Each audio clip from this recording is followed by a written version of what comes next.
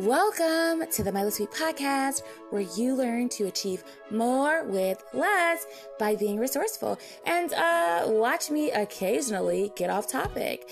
Let's get into the show. Let's talk about how to set a summer schedule when you have your kiddies at home. So I was inspired by this from my good friend. And so I just wanted to, if you're listening out there, you know who you are.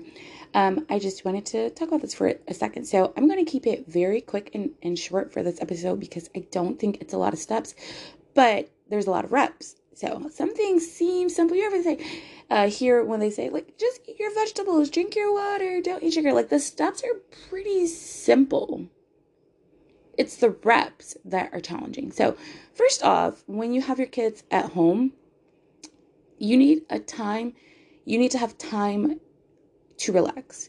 So like that should be planned. Hey, so for me, there's days, we have days weekly planned for us to relax and then a time each day where sometimes my relaxation time is still doing a task, but it's something that is, that I can get out the way, that I enjoy doing. So it doesn't create more stress or pressure. So do you have time every week planned to relax, to unwind? And if you can, do you have that planned every day? It can be, for 20 minutes. Sometimes you go, and you realize you don't have anything. And when you relax, try not to have a screen attached. You really are just relaxing. Maybe you're listening to something, maybe you're going for a walk, but it's okay to just do nothing. Maybe you have a favorite beverage, but I don't count watching TV relaxing. So that's number one. Number two, do you have time planned together? Can you hang out together? Whether that's every Thursday, meal times, in the morning, whatever. Plan the time together. Why? Because you have them at home all the time. So plan some time together. I think to not see them a whole summer is crazy. Every family has different things they're battling, so I can't understand that. I'm not saying that there's not seasons for you being super busy and like really just getting by, but if you can plan time together, plan it, because then you're free to do what you need to do in that other time. And the third thing is, if you're working, and they're not, like, let's say you're working from home or you have to take them, they're at home by themselves, like, they're old enough to do that. You need to plan out the beginning of their day, plan out a simple routine for them, and then give them some ideas on what they can do with their free time. Kids will notoriously say that they're bored. And to be honest, a little bit of boredom is really good. It's helpful for the brain. It's helpful for development.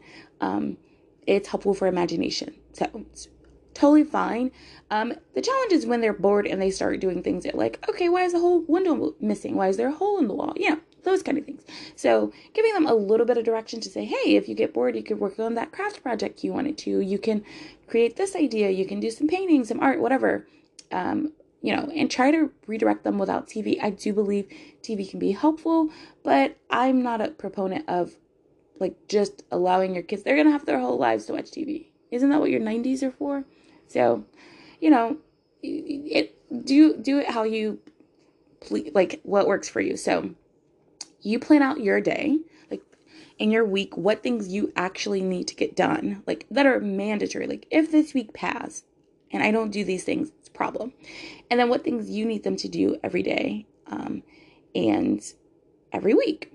And then the last thing that I do is I figure out what's most important for me with my kids and what's most important after reflecting from the last year and going into the new year. So for example, if you realize your kids were always late getting up, the task I'm going to really focus on is getting them up maybe 30 minutes before they need to get up and focus on them getting rest by getting to bed early.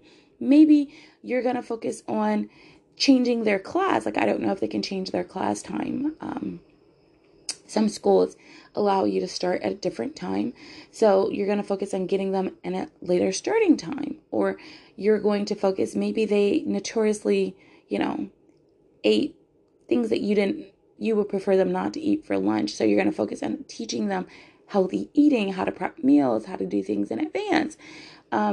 Those are things that maybe kind of annoying to spend the summer doing, but they're going to make your life easier and their life easier this following year. Maybe they are behind in some schoolwork, so they're going to focus on like not just making up the schoolwork, but what habit do they need to develop.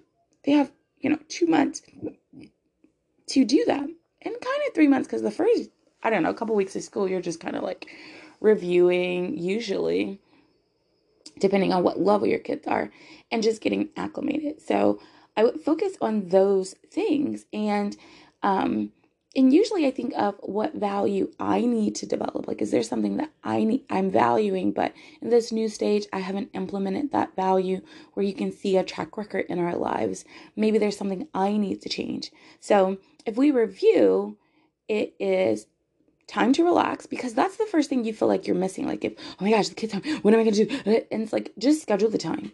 Schedule the time to work. Schedule time together with your kids. I think that's really important, because sometimes we're so busy doing all the tasks, we don't spend time with our children. Like not the time that's like, I'm helping you do this. Like, I mean, just enjoying them. I think that's important. We need to be, we need to feel that we can enjoy our kids, and that they feel that they can be enjoyed by us just by being.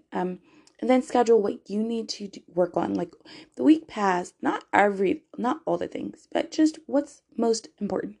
And schedule that for them too. So kind of looking at, like, these are the tasks my kids need to do or they need to learn. And just know that there is like a training window. Sometimes we feel like, oh, you're supposed to know this right away. You know what you need to do, blah, blah, blah, blah, blah. But sometimes we have never even trained our kids on the proper way to do something and followed up with them. Think of work when you're properly trained. What do you get? Like 90-day probationary period? Like, are you giving that to them? Or you're just saying, hey, I'm going to throw you in the water. Better learn how to swim. And sometimes some kids learn like that. Not all kids, okay? And then after you plan that together, you kind of plan out what they need to do, even some inspiration for when they're bored. You want to, what's the fourth thing that I said? Just kind of think of anything that they need to learn from the last year. And this year, use this as training ground to get ahead, so that you're not behind each year. You're going to have things that pull you behind, but if you can get ahead as much as you can, it's going to feel different when you get, when you get hit with a blow. You're going to feel like you're much more prepared. And then the fifth thing is, think of any values that you need to change or instill in yourself and that you can teach your kids. Hopefully this was helpful. If you're doing all these things, just review, reflect. It's always helpful. I sometimes miss things, or I realize, hey, you know what? I'm focusing on this over there, and like that would be ideal, but really I can only handle the tier below that. And so let me just focus on doing that well and being consistent. And remember, it's reps. These are simple steps. It's the reps. And really think about what you really want from them this next year. What are they going to need help with? Really try to plant that down. Like, if it's social groups, they're going to need help with that. Talk to them about that. If they're going to have access to social media, if they're going to have a cell phone, what I see a lot of times, kids are handed things and never talked to about. And they're like, oh, well, they'll come and ask me. I wonder how many kids just come and ask, like, really, right? Like, how scary it is to ask an adult, like, I heard about, I don't want to say it, I don't know who's listening with their kids, but, I think it's slightly unreasonable to put that much pressure on a kid to ask. I think parents should create the environment for it to be normal for the kid to ask questions, but sometimes they have no idea what is actually happening or what they're being told. They don't know the context. So to just ask a question about it, it's not always going to happen that way. So I think, delve into or dive into just being able to have these uncomfortable conversations with our kids and prep them for what's coming next, or what you think. Maybe you're wrong, but to be able to talk about it where it's just natural and normal. Like, the next question that they think of, you're open to talk to them about it. Hopefully this is helpful, and yeah, that's all.